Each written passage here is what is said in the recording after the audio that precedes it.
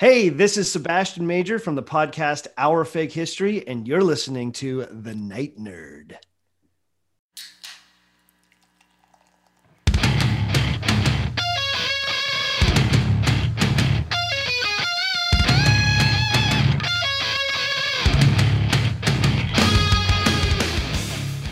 There are reasons to suppose that only those who had received some grade of initiation were mummified, for it is certain that, in the eyes of the Egyptians, mummification essentially prevented reincarnation. Welcome to the Night Nerd Podcast. I'm your host, Lance, and we're talking some mummies. This is part two of our Is It a Zombie? We're going to look at our mummy zombies. Now, I'm not going to go into detail as to what a mummy is as much as I went into detail what zombies were last time, just because we have a really special thing on today's show. So, quick things I want to talk about mummies. They are found on every continent because you have two types of mummies. You have spontaneous and anthropogenic. Spontaneous are ones that just happen in nature. You know, when you see ancient cavemen, cave people, or animals that have been mummified. And then the anthropogenic have obviously been humanized, like done by a human. And like I said, they're found everywhere, every single continent because of spontaneity. And I think that's neat. They've been around forever and still are, actually, as recently as 2010. Believe it or not, 2010, you had Alan Billis, who was diagnosed with terminal cancer in 2009 and wanted his body mummified. And so they got an archaeologist and their team, and they made a whole documentary about it called Mummifying Alan, Egypt's Last Secret, just to kind of show people like how it's done and everything. So it's been around for forever, you know. But the thing is are they zombies? We looked at the breakdown of the word zombie last time, and if you look at the breakdown of the word mummy, it's a whole mess because it's medieval Latin, borrowed from Arabic, borrowed from Persian, borrowed from as old as mummies themselves. There's words that kind of meant mummy, and then there's even mummy as a verb for some cultures, and mummy as a noun, like how we know it. People for the longest time ate mummies, like they ground them up, and it was like an aphrodisiac. It's supposed to help with all this stuff. So mummies are different, you know. But like we looked at last week, is it a zombie? You know, it comes back from the dead through various means and things, and it's, you know, there's a lot in common, but there's a lot not in common. So I'm incredibly honored to have Fred Van Lente on the show, writer of numerous Marvel Zombies, of so many amazing comics. You know, the comic history of comics and of animation are two of the best books you'll ever read that you definitely need to have in your library. But he sat down with me the other day and we just talked about, you know, are mummies zombies? So without further ado, Mr. Fred Van Lente. All right, we're here with Fred Van Lente. Fred, how are you doing today, sir? Doing great. How are you? Doing great. Thanks for coming on the show. I'm a huge fan. I have my screen blurred. I mean, this is audio medium, but if you could see all my books back here, I have like your make comics like prose, like a lot of your nonfiction stuff, a lot of your fiction stuff. You Fantastic. know, people who may not recognize your name. I mean, action philosophers. Um, you've done Archer and Armstrong for a long time. Some Cowboys and Aliens. Some of my personal favorites are the comic book history of comic books and comic book history of animation. Those are just beautifully crafted. And of course, the reason you're here today is you did Marvel Zombies 3, 4, Returns, one shots, like a whole five. Yeah, you were all over the zombie verse there. And I love the it, zombies. yeah. And today we're going to talk a little bit about the Venn diagram of mummies and zombies. I think it's interesting. It's something that I didn't realize people talked about. And I will throw in a plug for another book I did called Resurrectionists. Was a creator-owned book I did for Dark Horse about a bunch of Egyptian tomb robbers who get reincarnated over and over and over again over thousands of years. So I do know a not insignificant amount about mummies as well. That's so perfect person to be on here. So I guess let's just start kind of like with the similarities. You know, what do you think? I mean, aside from being undead, and even that could be, construed in different ways. Like, why do you think mummies and zombies are people interchange them sometimes? Because they're dead bodies that move kind of slowly, traditionally, at least particularly, mummies. At least there has yet to be an explosion of fast mummy stories. But maybe, hey, maybe I'm giving myself a really commercial idea. Just doing that. Yeah, there you go. That would, I mean, I'd read it. There's also like yeah. So yeah, I mean, obviously they're both reanimated corpses, and I'll add this as well. They're both basically products of movies, right? It's not like there was a vast array of horror literature about mummies or zombies prior to, George Romero called them ghouls, right? And Night of the Living Dead. And that basically started the whole zombie thing. And then really no one talked about the mummies at all until that, flick you currently have a photo of behind you. uh, Boris Karloff's The Mummy, right, in the mid 30s. That probably only came about because of the 1920s Egyptology discoveries of King Tutankhamun's uh, tomb. In the 1920s, particularly, was a huge era for, um, you know, Egyptian stuff was all the rave. Was all the Yeah, rave. yeah. 1920. I think it's interesting. I saw some people online discussing, how they're brought back. They were like, oh, well, zombies are only through science, but if you look at like hoodoo, voodoo, things like that, there's mystical zombies and mummies, you know, kind of like the fast mummies. We haven't seen a whole lot of science-based mummies. It is usually a curse or something, but so even the way they come back, I think is could be kind of swapped out as well. Well, the major difference, right, is like, so Night of the Living Dead, it's implied that it's radiation. And that the difference is, right. Do you need to spread the zombie? Is it a virus that's spread during by bites, or is it, anybody who dies basically, who doesn't get an ice pick in their brain, becomes a zombie? And none of it, let's be honest, is terribly scientific. It doesn't really make any sense if you spend more than half a second thinking about it. But that's fine. And then yeah, then the mummies, the Egyptians, mummified people to preserve their various souls and vessels for the afterlife, right? So the whole point of mummifying somebody was to make sure their soul, or really souls, would live on. And again, it was only the movies that kind of came up with this idea that you'd actually bring a Yeah. the Well, physical. and I think, kind of switching to the differences, usually you see zombies, there's rarely is there one. And that's why I think Right. when you look at the resurrection, like, yeah, like in voodoo, they'll bring back one person, but, you never seen a flock of mummies, a herd of mummies. I don't know what you call that, but Well, yeah, because making a mummy is a pain in the ass. Number one, you have to cut out all their guts. They would extract the brain through your nose with a hook and fill you full of preservatives, basically, and sawdust, and then they'd wrap you up in a in a in wrappings, usually covering some kind of valuables or spells, right, written on other layers of the wrappings.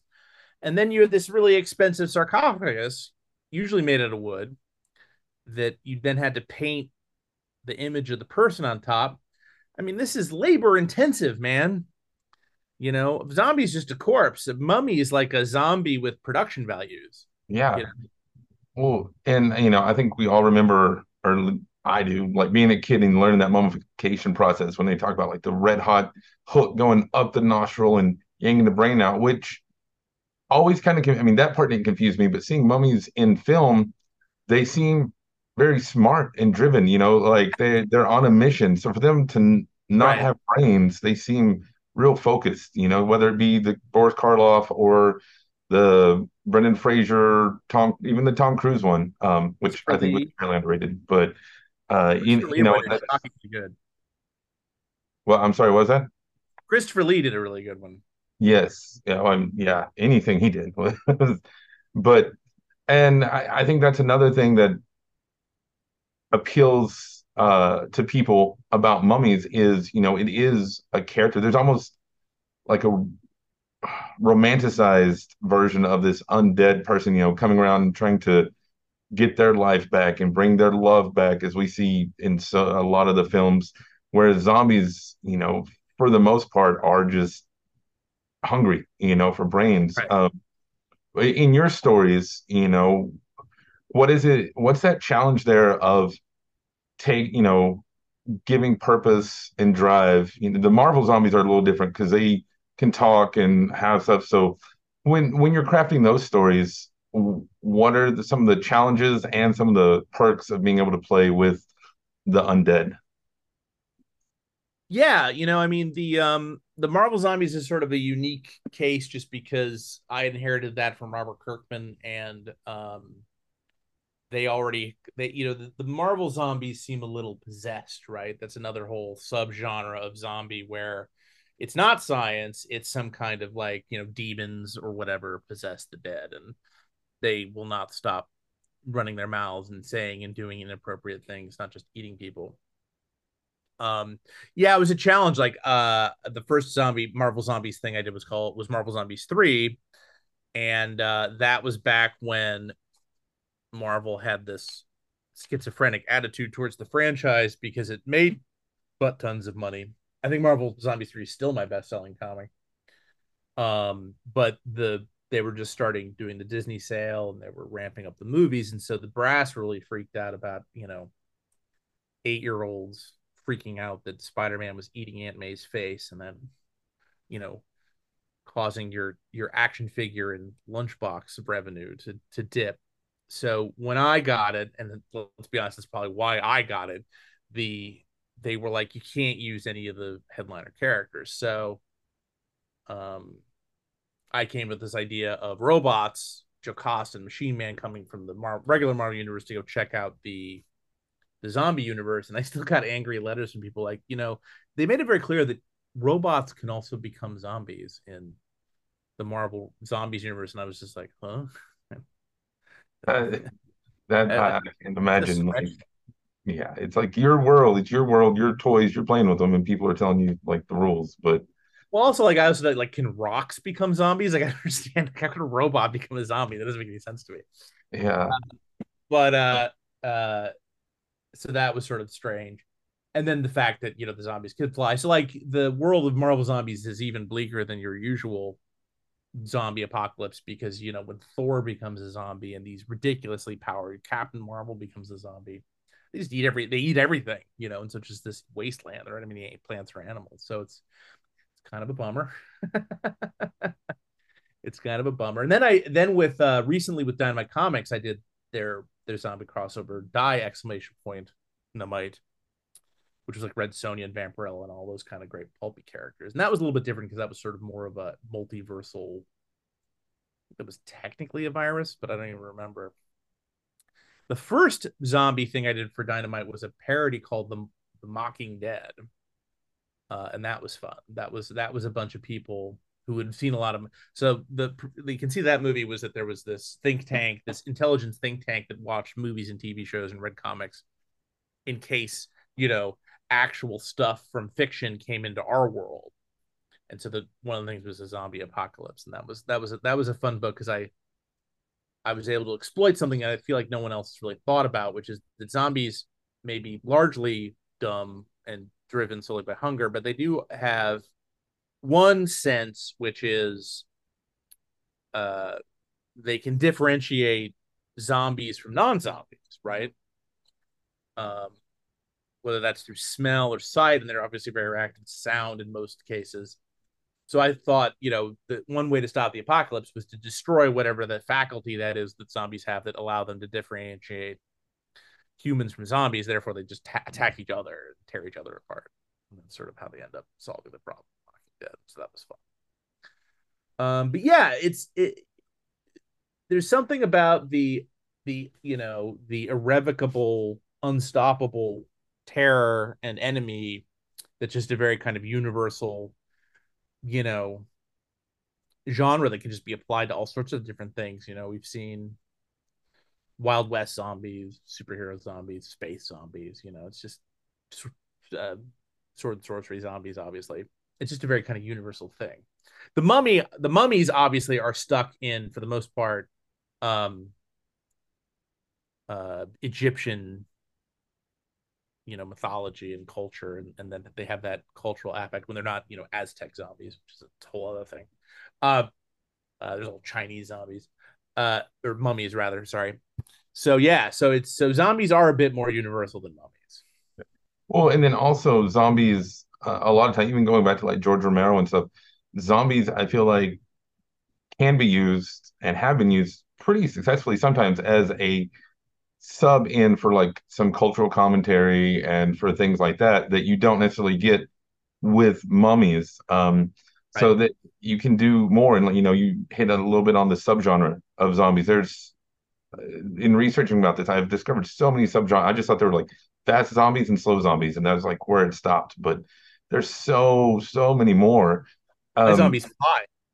what's oh yeah, yeah, and I mean you got Thor zombies that have lightning and all this stuff now. It's but so when in your stories, and your experiences, has it been uh, taking the zombie, maybe not necessarily the Marvel zombies, like you said, because it's kind of a whole different monster, for lack of a better word. But when you're writing more your stuff, your zombies or the mummies, do you find that it is easier to kind of add a little extra with it? You mean because like like you're saying the mummies are stuck in Egypt, but the zombies not only are universal, I mean literally universal, but also the the subs and stuff you can do for it. Have you ever got to really play with that and have fun with that?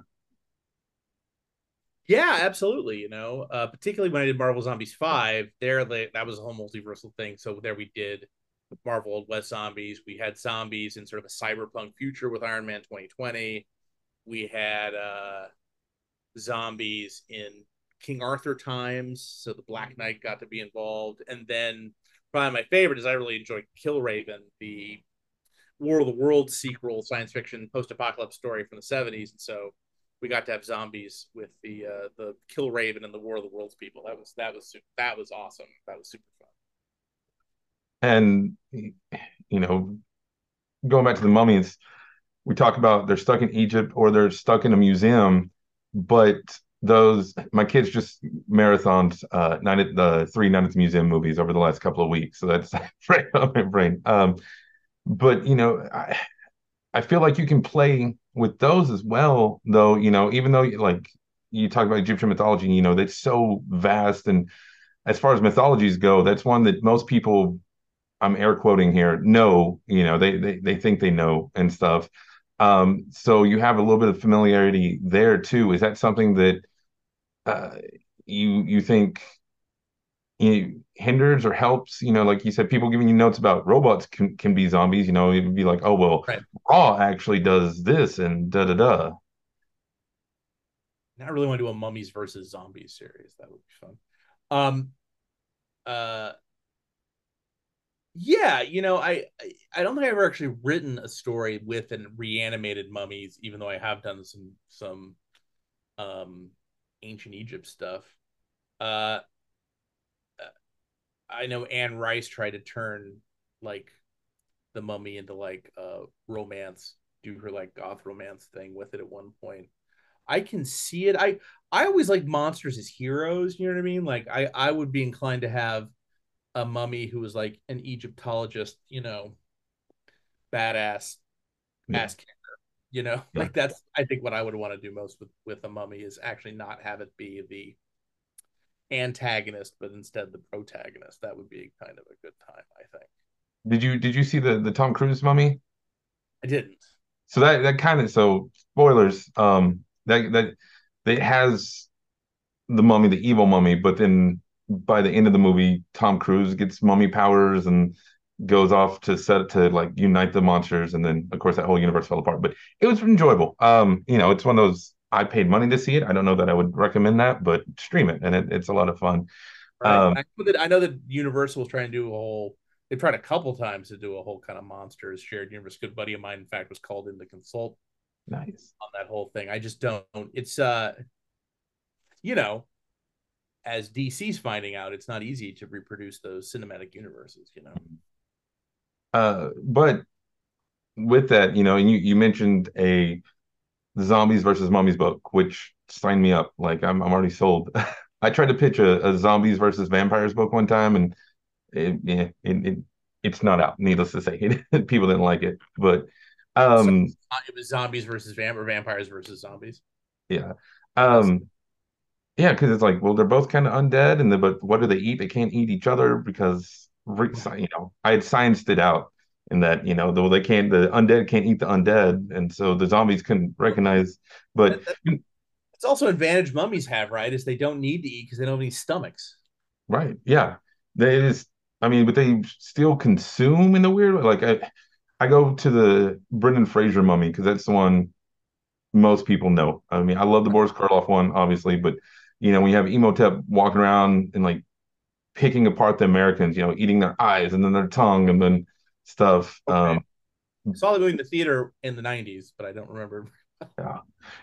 My kids are like, because I'm in the movies, so they're in the movies, so we get to rewatch all the like they're getting old enough to where we can do PG-13 movies and stuff like that. So Right. it's like me reliving my childhood, and I love it. But what when you were talking, for some reason, I it popped in my head because I think the first shared universe, and I'll probably get all sorts of comments about this, but I think Abbott and Costello kind of had the first shared unit because they visited all the monsters and then they visited all the monsters at once. Right. That's Um, a course in writing for shared universes right now. I hadn't thought of that. That it well, you make a good point, which is that the Universal monsters, because don't forget, doesn't House of Frankenstein predate Abbott and Costello meet Frankenstein? So ergo, wouldn't House of Frankenstein be then the first shared universe? Because then you had Dracula and you had the werewolf and you had Frankenstein. That's sort of an interesting argument to make, right? there is, man, I mean, they're close. I mean, I don't think there's a whole lot of time difference between them, but I think that, yeah, I think you're right. To I teach a Google. film class. I should know this. But what are some other? Oh, Say House of Frankenstein was 1944. I was correct, and I think Abbott and Costello meet Frankenstein are the next is the year after that. 48, 4 years okay. after. So So House of Frankenstein predates, and that means, and did House of Frankenstein come before or after Frankenstein versus the Wolfman? I think ooh, before, right? Or jeez, I don't know. that's That's interesting. um Okay, so Frankenstein meets the Wolfman was the first one in four. okay. So if you want to make the argument that that is the beginning of the Universal monster cinematic universe, go for it. I'd be Um, curious. You mentioned your class, and I want to plug that real quick sure. because it's Well, with Comics Experience, right? it is. We started. We're on the second week, so enrollment is closed, but we'll offer it again at some point. I don't know. Yeah, you've done another class or two there. Yep, I've done Yeah. several. I do one at least once a year. I've Okay. done one since about 2019, 2020. Okay. Yeah, and those are some great resources. I haven't taken any of the classes, but I'm on the boards and the group. I'm not at the pay tier because yeah, but there's some great stuff there. But we talk about mixing these two. Um, what are some other monsters? Ignoring Abbott and Costello and Universal and stuff. What are some other good monsters or just good characters you think would work well with zombies and or mummies? I think Indiana Jones would have to fight a mummy at some point, right? Lara Croft. Uh, yeah, zombies I think work for almost everything, just because it's another sort of thing zombies have over mummies is the thematic relevance of the idea of consumption. Yeah. It's a very sort of universal concept, and probably why most cultures in the world have either a zombie or a vampire. Before it was all this space is taken up by vampires, who, in many traditions, you know, are slavering corpse beasts, right? And they're not the sexy "I'm coming into your bedroom window," seducer type. It's very much like a European 19th century concept. That Stoker perfected in Dracula. Um, I'm doing a fun fairy tale horror story right now that I can't tell too much about because it hasn't been announced yet, but like it's fun. Those early stories are all super gruesome, so I'm kind of thinking about that, like, Little Mermaid dissolves in the bloody foam. Yeah, yeah. I think it's worth mentioning, not only Disney updating everything, but I think that's something you hit on earlier about movies really cementing these ideas into our heads. Karloff and the Mummy, Disney and the fairy tales, Romero and the undead, um, and I. But books also, especially comic books, another. I mean, I can talk to I'm blue in the face as to whether or not film is an American medium. But comic books, I feel like, are very much like an American medium, just like jazz and stuff like that. Yeah, there's arguments to be made back and forth on that. But when when it comes to that, do you think, I mean, I feel like zombies lend themselves to long form because, like you said, there's so much. But with mummies, you know, do you think it lends itself better to short form over long form? And for people listening, like when I say that, talking like a 5 issue series or one book versus, like your Hercules run that was 20 some odd issues, So I feel like you could do more with zombies, but Right. I don't know. Now I really want to do a Mummy series. As long as I just get like a thank you in the byline, that's all I I need. will. I will. Absolutely. 100%. Uh, well, there was Nakai the Living Mummy from the mid 70s was one of the Marvel during the Marvel. So as many of your listeners, I'm sure, know, the Comics Code in the early 70s removed its prohibition against monsters, which is why in across comics, but Marvel was particularly noteworthy for starting out and interestingly in Spider-Man, right, you had Morbius introduced, the original Get It's Morbi Time, right? But he was like they called him the living vampire, right? Because You couldn't have undead. Right? That was one of exactly, the. yeah. But I think that I'm a little confused on the chronology, but Stan Lee in those days in the early 70s, he did that with a provision in the code about drug use, that they did this kind of very dated and heavy-handed kind of Green Goblin storyline with drug use that was depicted as best as 50-year-old men could. 1971, but or 70 or whatever it was. Um, so there was like the soft rollout of the monsters in Amazing Spider-Man, where you had Man Wolf, right, who was J. Jonah Jameson's son, and Morbius, both of whom were science fiction monsters, right? Like Morbius got his uh, vampirism from vampire bat blood, as one does, and John Jameson was an astronaut who found some like crazy werewolf gem, and that turned him into man. But then once they took the restrictions out altogether, then you had Tomb of Dracula. They just went straight for us. Then Marvel did a Frankenstein series.